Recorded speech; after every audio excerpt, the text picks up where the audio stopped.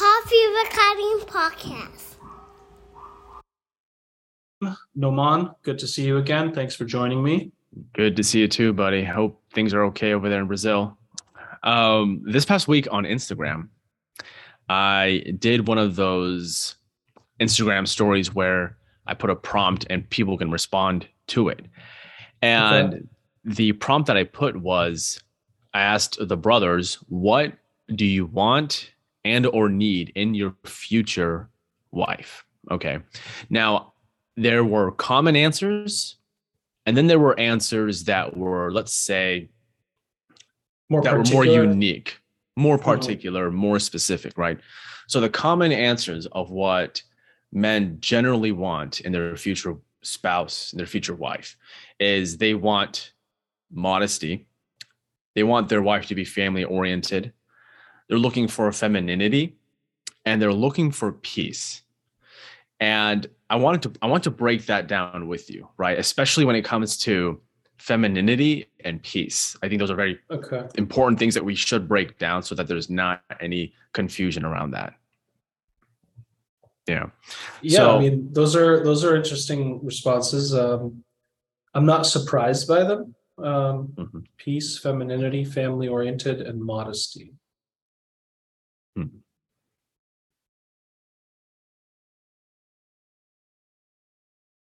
So peace. That's interesting, people. So what's the opposite of peace? Chaos. Maybe. Always being disagreeable. I had a brother explain what he meant by peace, because I was a little confused too. Like, what do you mean by peace? And so he said, from an Islamic perspective, your spouse is supposed to be the person you find peace in. That's what a successful marriage looks like. So someone who is very reasonable, doesn't make petty arguments, understands gender roles, and is non-conflictive. A woman that has utmost trust in me and I having utmost trust in her. That was his explanation of what he means by peace. And there was another brother who also said peace, and I asked him to expand on that. And he meant, his perspective was like, look, the Prophet, peace be upon him, was a very peaceful man. You know, when you were around him, you felt like you were at peace. And the brother said that this is what your wife should be like, that she should have that presence of peace when you are around her. Mm-hmm. I definitely can relate to that. I mean, I think all human beings want to feel good around the people they marry, you know? So tranquility, peace, a sense of safety, predictability, that's stuff that leads to more security and trust, and then attachment and bonding, you know? So I think men and women both want that, honestly, that sense of peace and sense of tranquility, you know? In other words, you want to feel nicer when you come home, or the other person comes home, or both of you come home. And we shouldn't use each other as punching bags emotionally, right? We sometimes won't realize this, but we'll do it, you know? Work's bothering me, I take it out on my spouse. Kids are annoying, I take it out on my spouse. So peace, of course, I think includes safety and predictability, right? In other words, you don't want to come home, this concept of walking on eggshells or not knowing when the next bomb will blow up or whatever, that's natural, right? But this also has a lot to do. So I'll say something else that I think is more important. So when you were sharing the response, I appreciate the response from the people you asked, but this concept of like, from the Islamic perspective, someone should be, and then we go and define it, right? I guess, you know, I understand where they're coming from, where there's a standard, right? You need a standard for things. But I also know, as someone who's been in had a lot of relationship experience, worked with many relationships, it's not as simple as just saying, here's what I want, or what we should be, or someone should be like, right? Peace, for example, comes more from a self-aware or self-conscious, you know, presence with the self first, and then the relationship, and you actually work towards things, you know, to bring peace. It's a unified effort. And for those of us that aren't married listening, most of you don't realize the first several years of your life with a spouse, when you first get married, especially if you're both living at home with your parents and then you go into that, there's going to be a lot of adjustment, a lot of even sometimes turbulence as well as tribulation, because we come out of our families, Noman, typically with these ideas, right, about marriage or about a spouse. But when you get into experiencing it, it ends up being very different, right? And so when I say I want my wife to respect me, I think any man would say that, right, including myself. Sure. But how do we then have the conversation? We also have to have the conversation of what does it take for a man to earn a woman's respect, right? I want peace. I want my wife to be peaceful, to be a positive energy or a light energy. Okay, what's my role in ensuring that that feminine sun can burn in such a way rather than over consume me in her flames? It has a lot to do with me, the masculine too, right? Sure. But that's why I think as we go through these, hearing what men want and need, as we reflect on them, maybe we can also try to consider that a very masculine thing is you want something, you forge it and make it happen. You don't whine about another person not being the way you want, right? And so naturally, of course, sometimes when you're courting somebody, there's going to be red flags up front, like personality clashes, right? But a lot of these things, if we really want them in our marriage, an application, there's definitely more to it than we come in with our definitions and we expect people to just kind of fit these molds. And if they don't, like, because again, I see a lot of conflicts between people around. They're attached to ideas about things rather than dealing with how things actually are with them as a couple. It's a different setting, right? Yeah. Just to touch up on the point you made about men do want to be respected by their wives, right? Every guy wants to be respected by his girl. And it's like you said, the question is, what is that guy doing to earn that respect? And I feel the answer is this, right? If you want to earn respect by your girl, you have to learn how to lead. You've got to take initiative. You've got to be assertive. You have to be sure of yourself. You have to have self-confidence. Like all of these things go into earning respect from your girl, because your girl's not just going to give you respect if you're just some guy who has low self-esteem. He's not sure of himself, no confident, doesn't know how to take risks. Like you're not going to earn the respect, man. No woman's going to respect you, let alone no guy will respect you, Right. Every time you get into a fight with your wife, you call your mom. Oh my God. Right. Those things happen. Oh man. Yeah. And with the guy's perspective, when it comes to peace, like us wanting that tranquility, and I believe you can speak on this as well. Whenever a guy comes home from work, right, he's married, he comes home from work. I think for us guys, we just want to like take a couple minutes and just decompress from the workday. Like whether that's like sitting on the couch for 5 to 10 minutes and doing nothing. And that may or may not upset a girl. That may or may not upset that guy's wife, right? But it's just a way for us to just decompress, like let our mind relax for a few minutes before we trudge on throughout the rest of the day, like get back into the day of like finishing whatever routine or tasks we have ahead of us. Right. Well, here's what's interesting is you've never been married, right? And I am married. I've been married before. And then I have the work relationship experience. So when you look at these words that the brothers shared kindly, and you think about them as a single guy, you have ideas and a vision, right?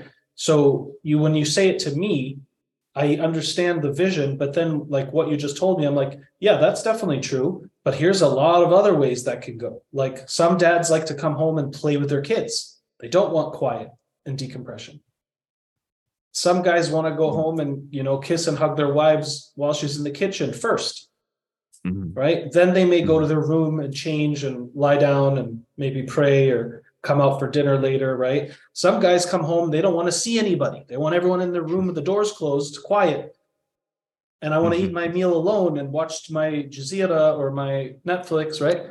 So the reality is, right, that's the point, is when you actually look at how it's applied, it's very different, right? But for example, if a person is in a situation where they do come home to what they describe as something chaotic, right? The house is a mess, the kids are screaming, running all over the place, or they're watching TV really loud and yelling and playing on their iPads at the same time. And I'm trying to sit down and have a dinner, right? And my wife doesn't care about that. I've told her many times, like, it'd be great if you could maybe organize this to be a little more chill when I come home, just for this or that. And she's just like, what? It's not my problem. I have to deal with them all day. I'm not going to do this for you too, right? Now that gets into a point of, okay, tension. You know what I mean?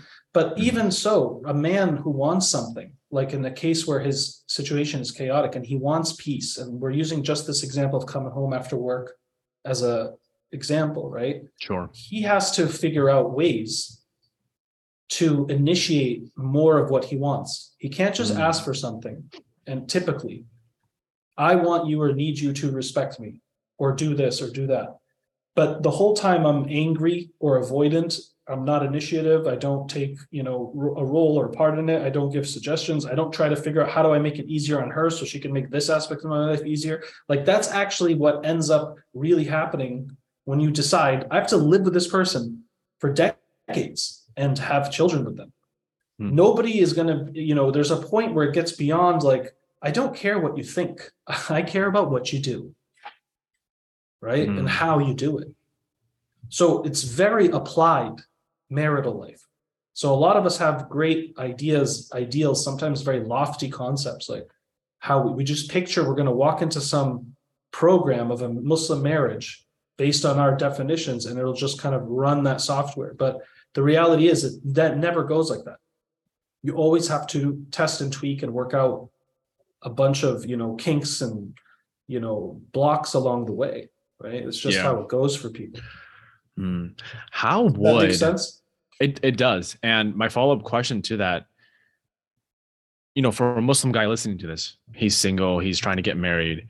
How does he test out his ability to do these things, to be sort of, let's say, to take initiative with a girl, to show leadership, to play a role? Like, because courting can only take it so far. A lot of courting is surface level up until a certain point, until it moves into the nikah stages.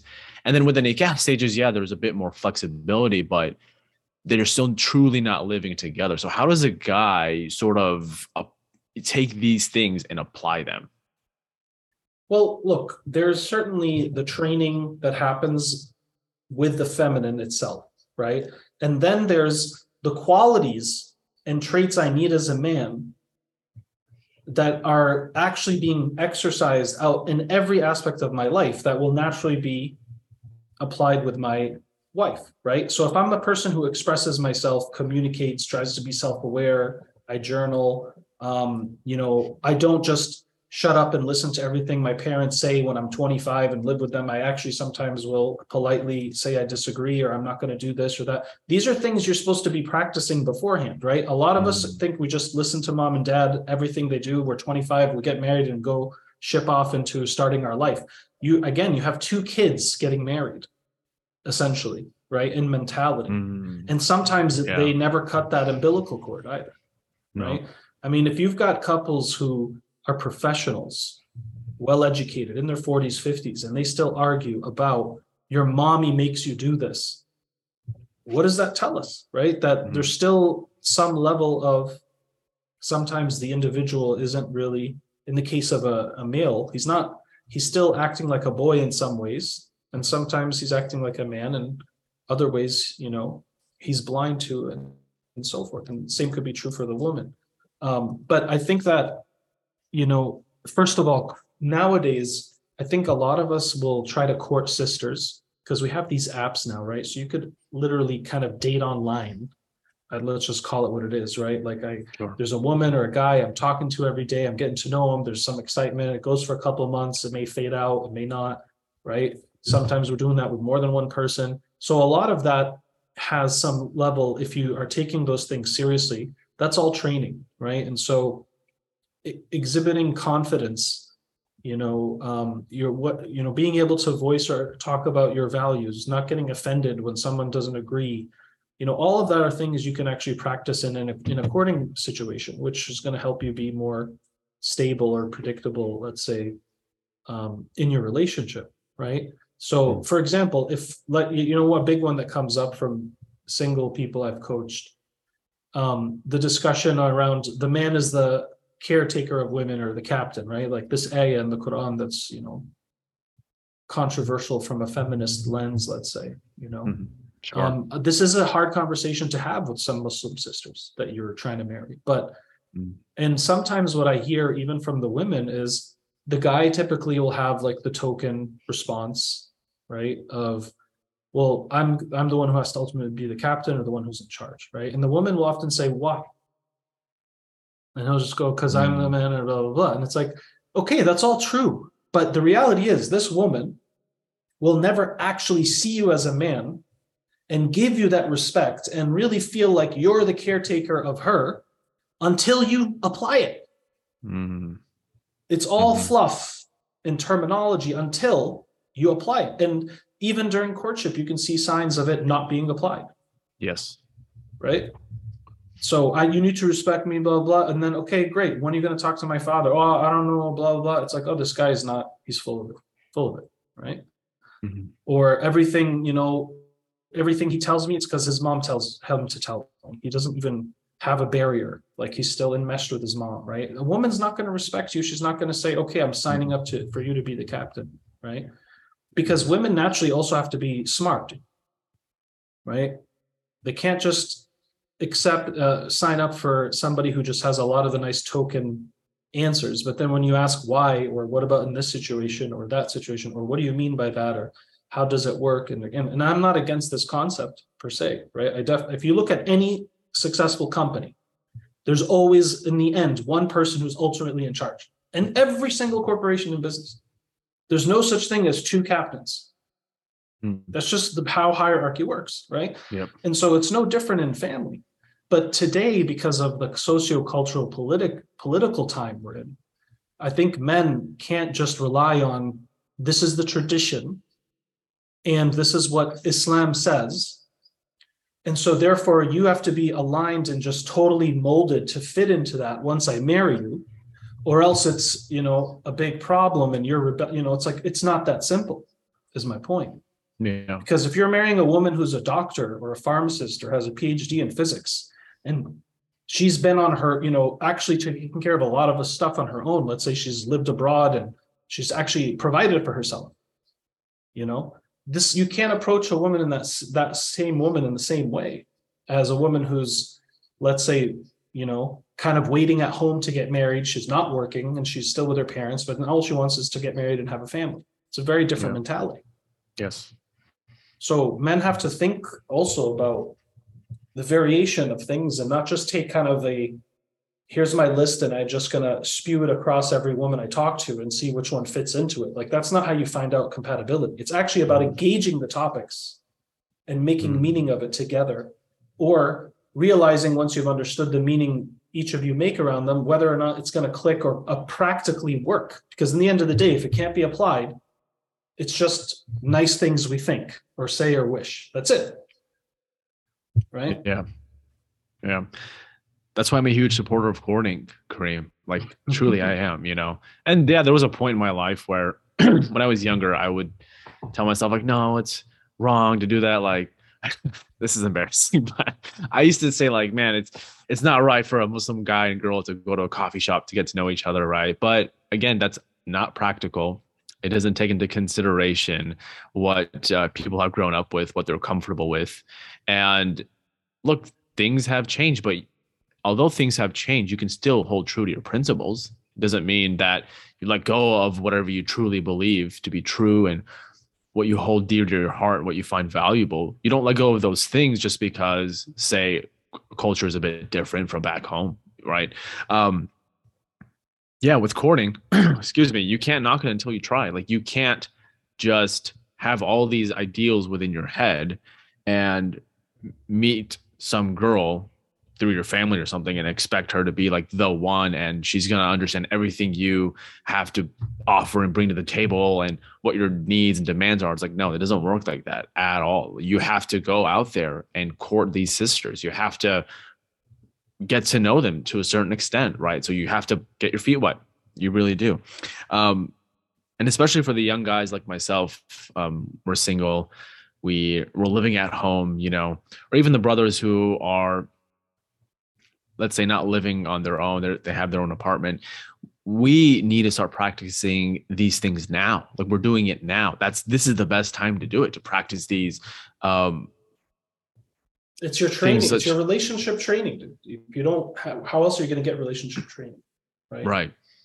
But your relationship with your mother is one of those key relationships in your life that could determine what your relationship with the feminine would look like in the future, especially like your wife, to a certain extent. Your relationship with your siblings, with your father, your relatives, like all of that are key components in what you'll treat your spouse like one day. And so again, the training starts now. Like, you shouldn't be waiting until you get married to start training. You start the training now, even if it's premarital counseling. Right. And I just want to clarify a couple of things. So one is, by courting, as we've just defined before, we talked about an intentional process to get to know another for the purposes of marriage, right? And so in my, like, I have 3 daughters and a son. So when I even think about how I'd break it down for them, I'd say, look, obviously, first phase would be the person comes to the house, right? Spends time with us. Like, if it's a guy courting my daughter, just observing that. Second phase is you can go out with a guy, but only in groups. So either you take your sister, your brother, you're going out with a bunch of friends, and you're coming home with your sister and brother, and you get to hang out with them and get to know them. And not everything is under the, view of mom and dad, but it has to be up first, right? Yes. Because you've got to do your scanning, dude, right? Then you get to group. Once group keeps going and time goes by and the person seems more formal, official, then in every Muslim culture, there's this concept of getting engaged, right? Which isn't technically Islamic, but it's practical in the sense of it tries to help our Muslim culture, and tradition still be honored along the way for those who aren't going to get married within a month or two, and they're still going to get to know each other, or now they want to find a comfort zone where both families have basically said, yes, you guys are locked in with each other off the market. And now you're going to, you may go out now to a coffee shop, or you're going to pick her up and take her to the local, halakha group and then drop her off or something, again, depending on the situation. I wouldn't do those things at night, because remember, being alone, that by definition is when you can't see anybody else and no one else can see you. So if you're in your car when it's dark at night and you're driving, on a street where there's no lights, or you're just parked in some parking lot, no one can actually see you and you can't see anybody because no one's around, right? That's actually alone. So that second response that brothers generally want is they're looking for that femininity within their future spouse. So to try and break that down and understand what that means, guys aren't looking for a woman who wants to be a leader, who is assertive. We're not looking for a woman who is that boss babe type, like independent, I do what I want. We're not looking for that. What we're looking for when it comes to femininity is we're looking for a woman who will, let's say, respect our judgment and wisdom, who will not want to take that leadership role and will instead designate that leadership role to the man, to us as the guy. And so that's sort of what the femininity response is when it comes to that, because I think the general misconception of what femininity means is like weak, fragile, can't do anything, supposed to stay at home all day, do nothing. It's like, no, that's not what we mean by that. It's not what it entails. And yeah, just like I said, it's understanding that we're not looking for a woman who wants to be a leader, who wants to be assertive, who is the boss babe type. Right. Yeah. And I think in general, a lot of guys are traumatized by, let's say, the negative or toxic feminist stuff that's out there. And a lot of people have really, scary stories, right? Whether it's relatives, marriages not working out, to horrible divorces. And, so people are, I think a lot of people have a lot of misinformation as well as important or valuable information. But look, if I could simplify it, right? It's like, first of all, when it comes to the masculine and feminine energies, I mean, both man and woman have their own yin and yang as individuals. And so every man is going to have predominantly masculine quality or energies, or at least they typically will. Let's say a sensitive side as well. And that's a variation. Some men are better at EQ, emotional intelligence, or communication skills than other men. That doesn't mean that men that don't talk a lot or are quiet and reserved aren't necessarily kind, or, that doesn't mean they're aggressive either, right? And so there's a lot of things, again, we typically, I think, understand, just like I don't think too many women would say, hey, would you be attracted to a guy that's really funny, but he has no ambition, makes less money than you? Like, let's be honest, right? Like, most women wouldn't be super intrigued by that, right? Right. Women typically want a man who's taller than her, right? Like, why? It's like, why not have a man same height or shorter, even though that could happen from time to time. But generally, women want a man who's taller, right, than they are, or typically want a man who is successful, even if they're successful, right? It's like, there's a lot of women today, they make good money, they work, they have educations, but they're not also, I think, with women today looking just for financial support if they are a person who has accomplished that for themselves, let's say, as well. Now, if you're 22, 25, you've only worked a year or two, like, that's not what I'm talking about. I'm talking about a woman who's 30, 35, maybe even been married before, has always still been a doctor or a pharmacist or an engineer or a journalist or whatever, and she's never had that be a reason why she would consider having a man in her life, right? She's looking more for the actual intimacy component, for instance, And so I think these things, when it comes to a feminine woman or a masculine man, there are, of course, these general things that we all refer to. But ultimately, people, when they feel safe with each other, we can be nice to each other. We actually care about each other. Like, it comes naturally to us. I really believe respect, love, admiration, trust, all those things will come on its own, A lot of these things have to be earned rather than said and done alone, But yeah, it's interesting because when you ask men, one last thing, sorry. The last thing is, when we ask women, do we ever ask women, how masculine do you want your man to be? Because that would be an interesting question to ask them. Yeah. Right? Just like today, a lot of men are like, dude, she's got to be feminine, because if she's not, what's the opposite? She's masculine. And maybe that means she's assertive, won't stop everything you say. She has a comment or a rebuttal, blah, blah. But these are also extremes, right? Like, no woman is always like that. Very few are. Constantly just like everything you say they have to challenge it, right? Because that's now a different matter. It's not about feminism. It's about that person's really insecure, and they may not really actually be sincerely like you or trust you. So they do that for those reasons too, right? It's not always just disrespect, right? And so, yeah, it's just comments there, but go ahead. Yeah, well, I was going to say that, I think it's important for young men, especially in today's day and age, us guys who are single, we can't project our insecurities onto modern Muslim women, right? We can't fall into this dogmatic idea that the modern Muslim woman, she just, she's a feminist. She just doesn't understand traditional gender roles. Like, man, it's sad to see whenever I see Muslim brothers, especially in the online world, who often project their insecurities onto modern Muslim women. and how like, oh, there's no point in marrying a Muslim woman from the West, just marry someone from back home. Like I personally, I don't like that because there are so many good Muslim women out there who live in the West. And it's like you said, these extreme examples, right, of the woman who's like the boss babe type, who is assertive, who wants to be a leader. Like these are extremes because at the end of the day, your fitra will truly come out one way or another. And it's going to happen eventually, whether it's in your 20s, whether it's in your 30s, it's going to happen. It's not all doom and gloom.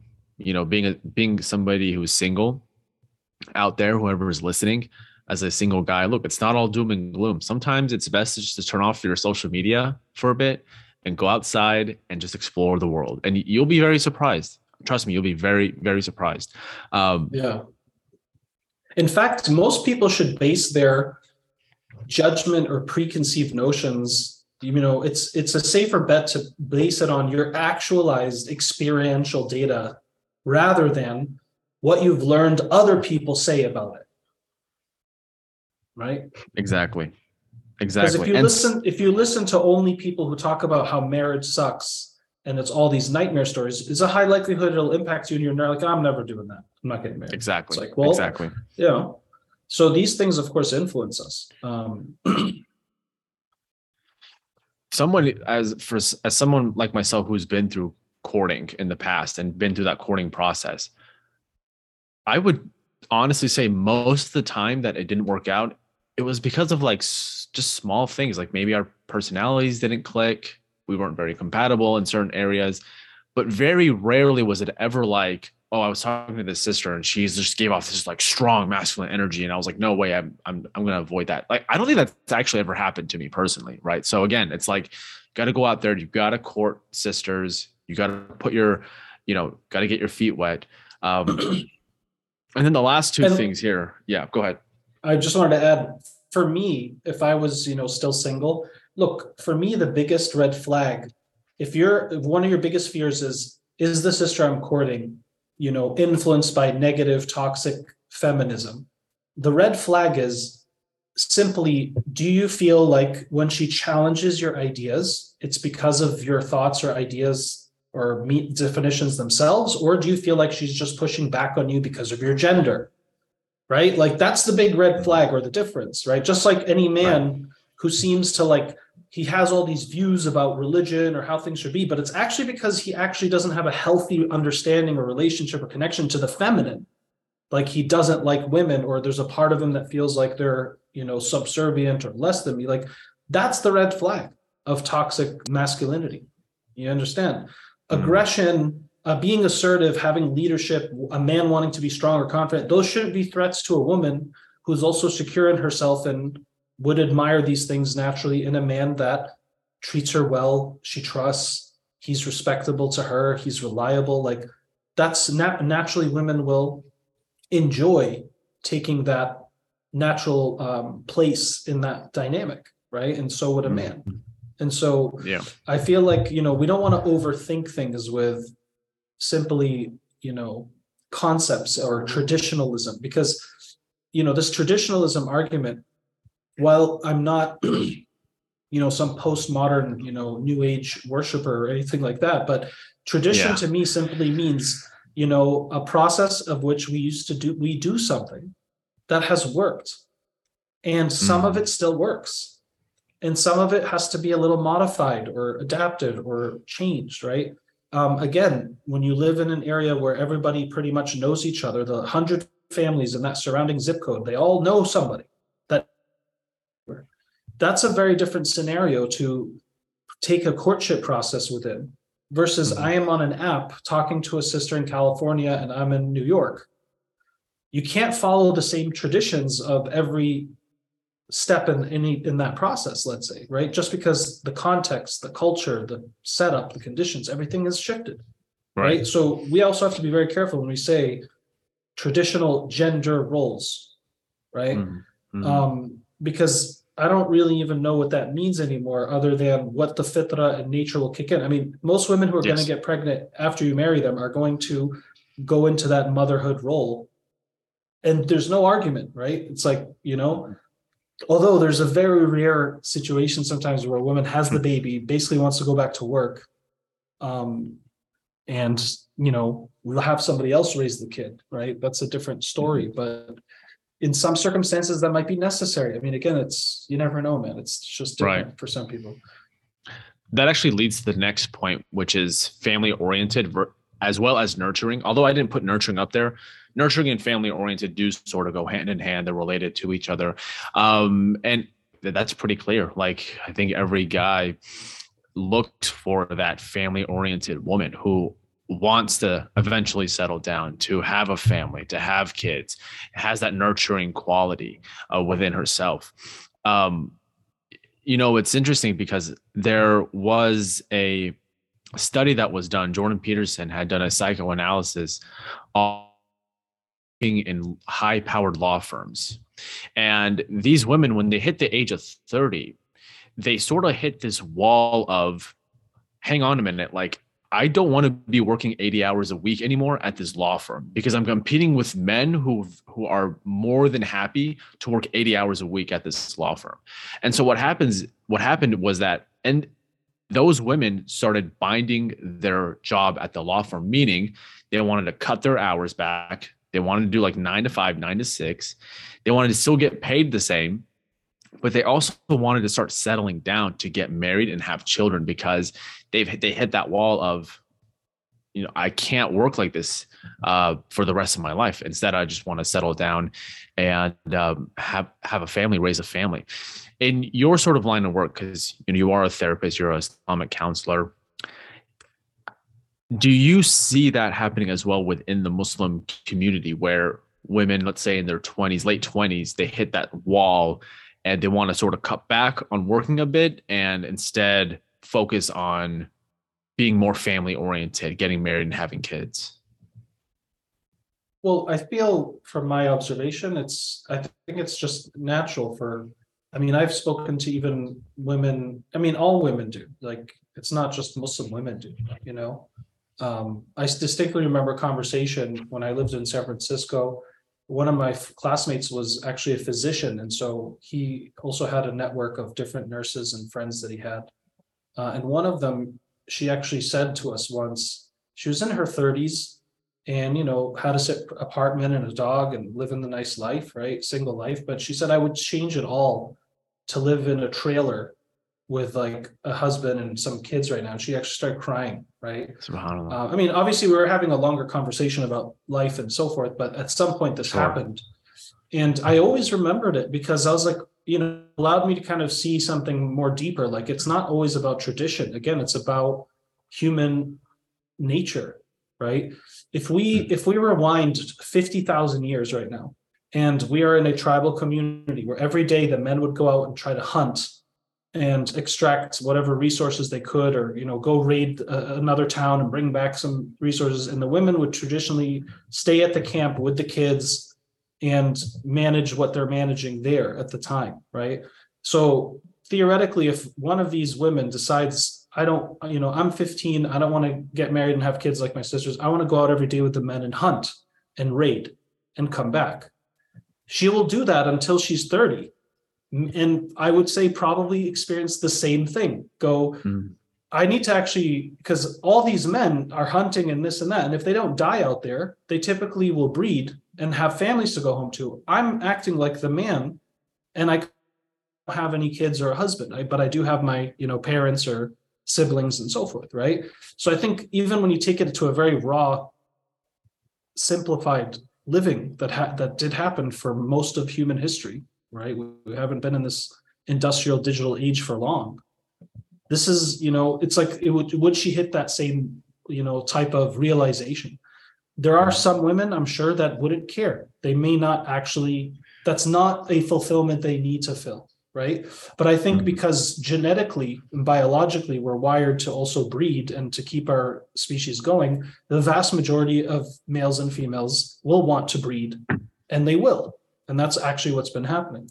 And so I think if a woman is one of those who recognizes that, it's going to come out in her and almost in a sense overtake her, right? At some point, I think that's definitely more likely.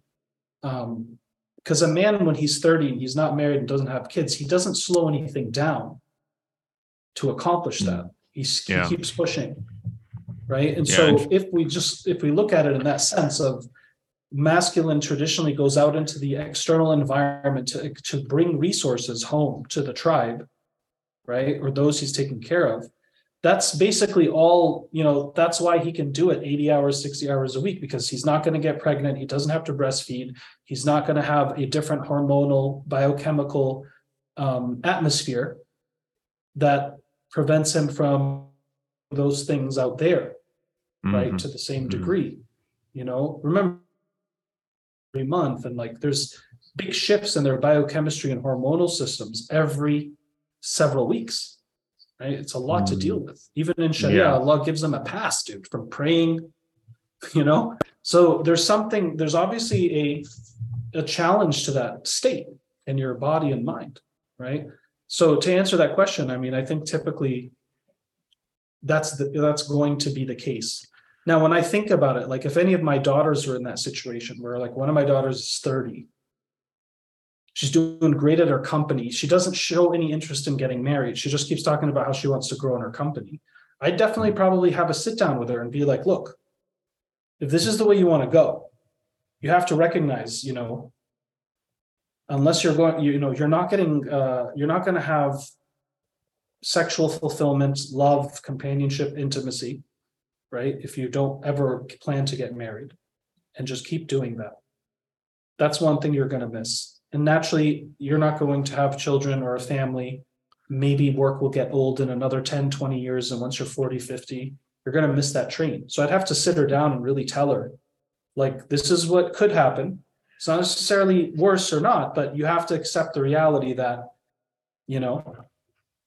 at some point, if a woman wants a family, the career and external life has to, at minimum, take a pause or a break or slow down. Doesn't mean you can never do work again, right? But typically, right, that's how it goes. Again, some people are different. Some people may be like, no, I just want to have a kid, but I'm okay with my wife going back to work after 3 months because I could really care about her career. Like some husbands think like this. So that's up to them. It's not now haram for them to live like that, right? It's their life. It's their family culture. This is the point now about traditions. Like, well, that's not traditional gender, but that's what works for them, right? Maybe they need 2 salaries because they live in New York City. So, it's just people have their circumstances. Yeah. And, I really don't like this whole modern idea of, it's okay to be single and like dying alone. There's this sort of attitude of individualism taken to its extreme logical conclusion that if the individual is the most important thing, if like your happiness is the most important thing, and because you worked on yourself for so long, you can't afford to be with someone who is any less than that, then you would rather just live on your own and die alone. And I just don't see that as a very healthy alternative to getting married, because it is the fitrah of human beings to be social creatures. Like we're social creatures. That's just part of our fitrah. We want that social connection with people. And when you're in your mid-20s, maybe mid or early 30s, and you still look really good, you look attractive, maybe you're at the peak of your attractive level, you're making good money, you're doing all that. That sounds good and all until you're 45, single, not married, no kids, while your friends are married and they have kids. That I'll also argue that would go the same for a guy too. Yes, right? Yes, absolutely. Either way. But look, again, generally speaking, I agree with you. This is how most people don't, very few people decide, I would like to be alone and die alone. I don't think, very few people probably actually want that. But might be people that do. Okay. Some people also don't choose to get married because, again, there's priests. There's, even some of our scholars, dude, who never got married, Imam Nawawi, and, they also died young, but the point is their intention wasn't to get married. They were so dedicated to their work or their project or whatever, right? So some people, this is their destiny. This is what their life is. And there are going to be some men and women who, subhanAllah, dude, I've met some people, it doesn't happen that often, where you really know or sense, and they have also told you, like, there is zero, like, there's really not a big need for sexual relations or fulfillment or even emotional. Like, they're very actual comfortable as individuals. There are people like this. Wow. And there are people like that who could actually dedicate their lives to building orphanages and taking care of all those kids. And they're not married. They have no commitments. They have no kids of their own. So this becomes their life, right? Or they're going to build, the next spaceship that goes to Jupiter or whatever, right? There are people that are going to be like this, right? But I think the point you're making is we don't want to be dishonest with ourselves and recognize, again, Islam, for sure, I think teaches us fitra-friendly human science, human nature. There is a general bell curve or pattern and expectation or expectancy to that. And that is that most people are not going to be alone or want to be alone, and they will breed, Yep. That's just the case, Yeah. And you're right when you said that. It does happen to men who are in their 40s, or 50s, and they're still single without any kids. And it's like, it's true because, look, a guy can only go so long having multiple girlfriends throughout his life, sleeping around throughout his life. Like, that can only happen for so long until he hits a point where he's like, man, I want to settle down. I want to be married. I want to have that connection. I want to have kids, so it's just the same as for men. Of course. You make $8 million a year now because you've been crushing it and hustling since you were 20 to 55. Yeah. And you go home to your huge apartment, dude, right, with your servants. Every man's going to say, I have no one to share this with. And they'll look at the regular neighbor, right, a few blocks down, who's driving his Corolla with a wife and 3 kids. And he's like, man, he has it all. And then that guy who's married with the wife and kids goes, dude, I wish I was that bachelor with all that money and he could just do whatever he wants. And subhanAllah, right? Yeah. But definitely, I feel like one of the laws of nature itself, not just human nature, but reality, physics, is this law of attraction and things pulling to each other. I mean, gravity itself is the law of it. It's a law of attraction. Heavier masses pull other entities of less mass towards it.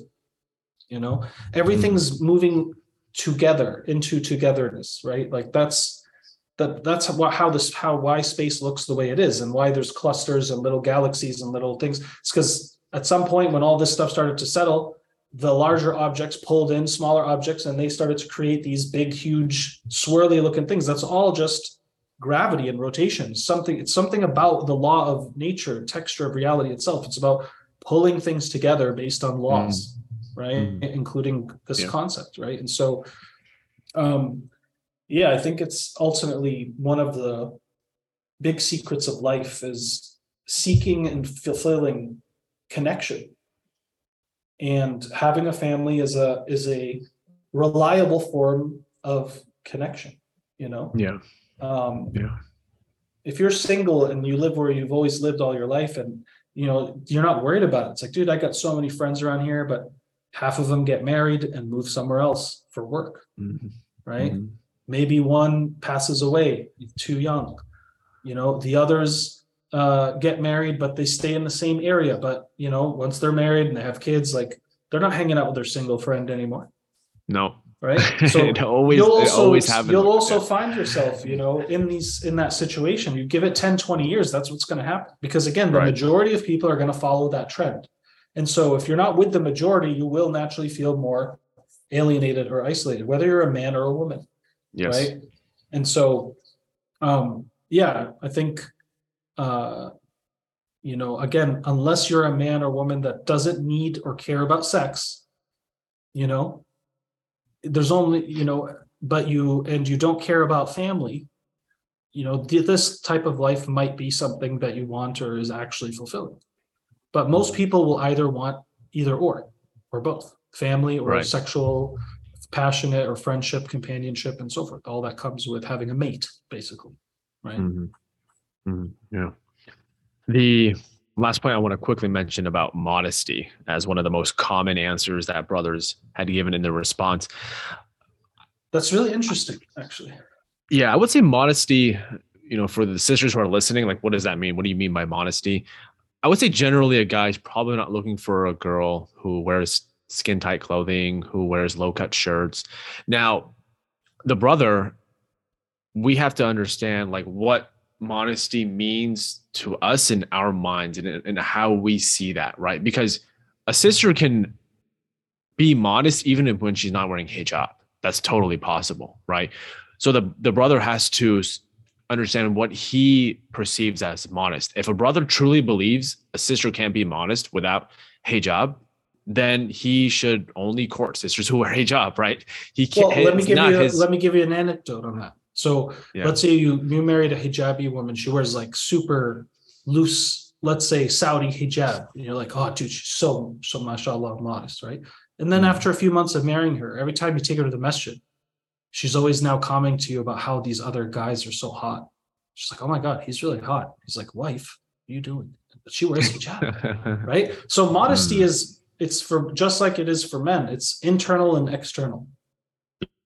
It's a state inside and it's a state on the outside. A lot of times, and when I heard modesty, sadly, the first thing I thought, not to, is that I'm like, why would most men say that? They're either worried about the variety of women they've encountered somehow, whether it's online or porn or whatever, right? To ask for something like that, right? But I think a lot of men want a woman who's respectable, honorable, and that means she'll respect and honor him, because obviously if her woman doesn't act modestly, not just dress modestly, also act modestly. Yes. You could be married to a hijabi who's like tells you about how she had 3 boyfriends before, and she is comfortable talking about that. That makes not modesty for a man, even though she wears hijab when she goes out. Yeah. Right. So again, these terms are important to explore why we want them. And again, I'm not against it. Of course, we want a woman who's respectable and modest and doesn't wear things that makes you uncomfortable with her, right?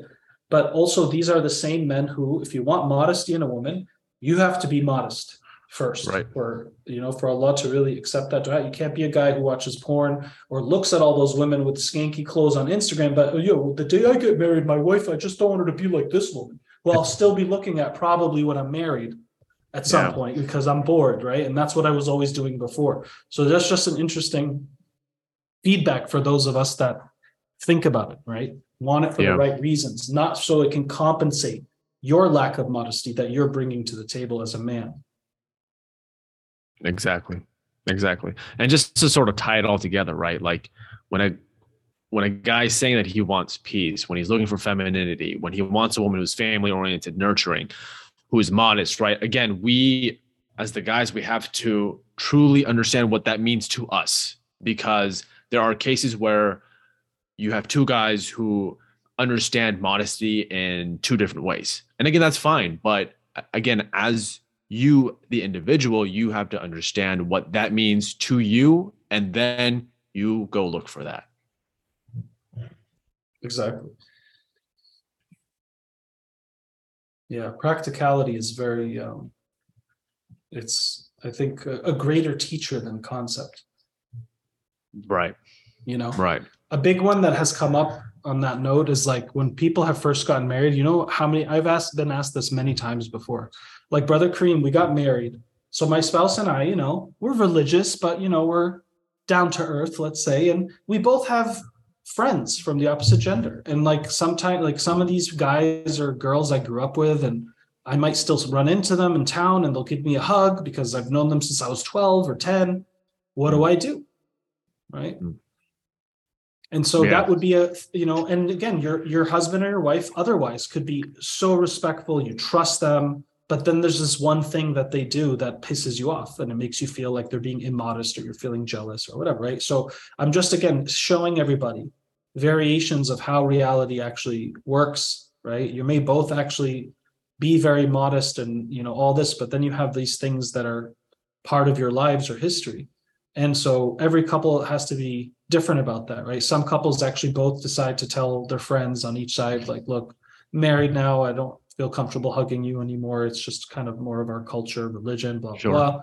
Other couples decide, well, we're not going to initiate any new physical touch or contact or hugs with new friends, but those old school friends that we might see once in a while or once a year when they're in town, like, come on, it's Mary or it's Jimmy. It's just, and some people are like, all right, what's, because they don't want to have that conversation with the friend of like, I can't hug you anymore. Well, why not? Yeah. Right? You hugged me last year when you weren't married, and now you have it. And it's like, but I'll be honest, a lot of Americans actually kind of understand. They're like, okay, I get it. They don't make too much of a big fuss about it. And again, if someone's really your friend, they're not going to care if, you're a woman who got married and now you're not hugging him when you see him, or vice versa. I think if the friendship is really solid, that can be bypassed without it affecting your actual connection, let's say. Right. Again, why? Yeah, it's why it's so important that a guy cannot project these traits onto a potential girl he might marry and tell her like, look, I need you to understand what I mean by modest and live by that. It's like, that's not how the world works. Again, it's not practical. Exactly. It's not realistic. It's the guy having to understand what these terms and words mean and what they mean to him, and ultimately just pursuing that if he sees that fit within a potential future spouse. Exactly. In other words, know what your values are, what you mean by them. And instead of like trying to do an interview or just simply a checklist of like, do you believe in modesty? Do you believe in this? Do you believe in that? Do you believe in that? Right. Okay, we're compatible. It's like, no, the more data interaction, the more interactions, conversations, explorations around these topics is what's going to allow you to get a better sense of how it would look applied, right? Mm-hmm. If you're just arguing about you not being what I think it should be, then that's not going to help you apply it together in the future, right? So understanding the concept and the value and the meaning is one thing. And then the way you both visualize it, looking and feeling, or how would you deal with some of these anecdotes we discussed today in the podcast? Like, those are things that I think allow you to really get to know somebody, more seriously, right? So yeah, it's just, I hope it was helpful for everybody to hear some of this feedback. I think all these things that people are looking for are still important words and valuable, but just as we demonstrated today, we can take any word, talk about what we all probably resonate with, like around terms like modesty and peace. But the reality is, it's not as simple as here's my list of desired menu. I'd like to copy and paste that over to this woman or this man and see if, everything lines up. And then we go for, explore those things, talk about things, experience pushback, challenge the thoughts, challenge the ideas, bring up scenarios, because it teaches you how people think and why they think the way they do. And that's important. So Allah increase us all. I mean, my last words are to the brothers who responded to my prompt. I appreciate you guys, and I appreciate the feedback that I was given. Again, a lot of great responses that I received. And the last thing I want to say is it's not our job to change people in the sense of, if you're a brother who wants to marry a sister that doesn't wear a hijab, it's not your job to say, I'm going to, I'll change her to wear a hijab. Like, that's not your job. Your job simply at the end of the day, as a man, is to guide, is to lead. And if somebody comes along and accepts that guidance and leadership, khalas, alhamdulillah, and if they don't, then they don't, then that's okay. Right. Yeah. I would never, and in general, don't marry somebody thinking you're going to change something big about them and then they'll fit more into your template. That's a big mistake. And generally speaking, we should marry people for their core qualities, not their potential, because people don't assume 50% of the time people will not potentialize in that direction that you thought they would or hope they would. Then you're working with bad odds, right? So always focus on the core and who they already are rather than what you hope they'll become. Because if you already like who they are at their core, then that naturally will become better and more, let's say, modified. And so they will likely become more of what you hope they'll become and so forth with time anyways, but it's a dual effort, right? So this concept of like, anyways, it'll go into more, but Noman, thank you for bringing this topic. It was very interesting. And next time, inshallah, we're going to discuss do our best as men here, do our best to discuss more of what we gathered around the women, wants and needs, and hopefully I can provide some valuable feedback as well, inshallah. Inshallah. Appreciate it, Kareem, and we'll talk soon, inshallah. Inshallah. Thank you, sir. Have a good one. Assalamu alaikum. Coffee with Karim Podcast.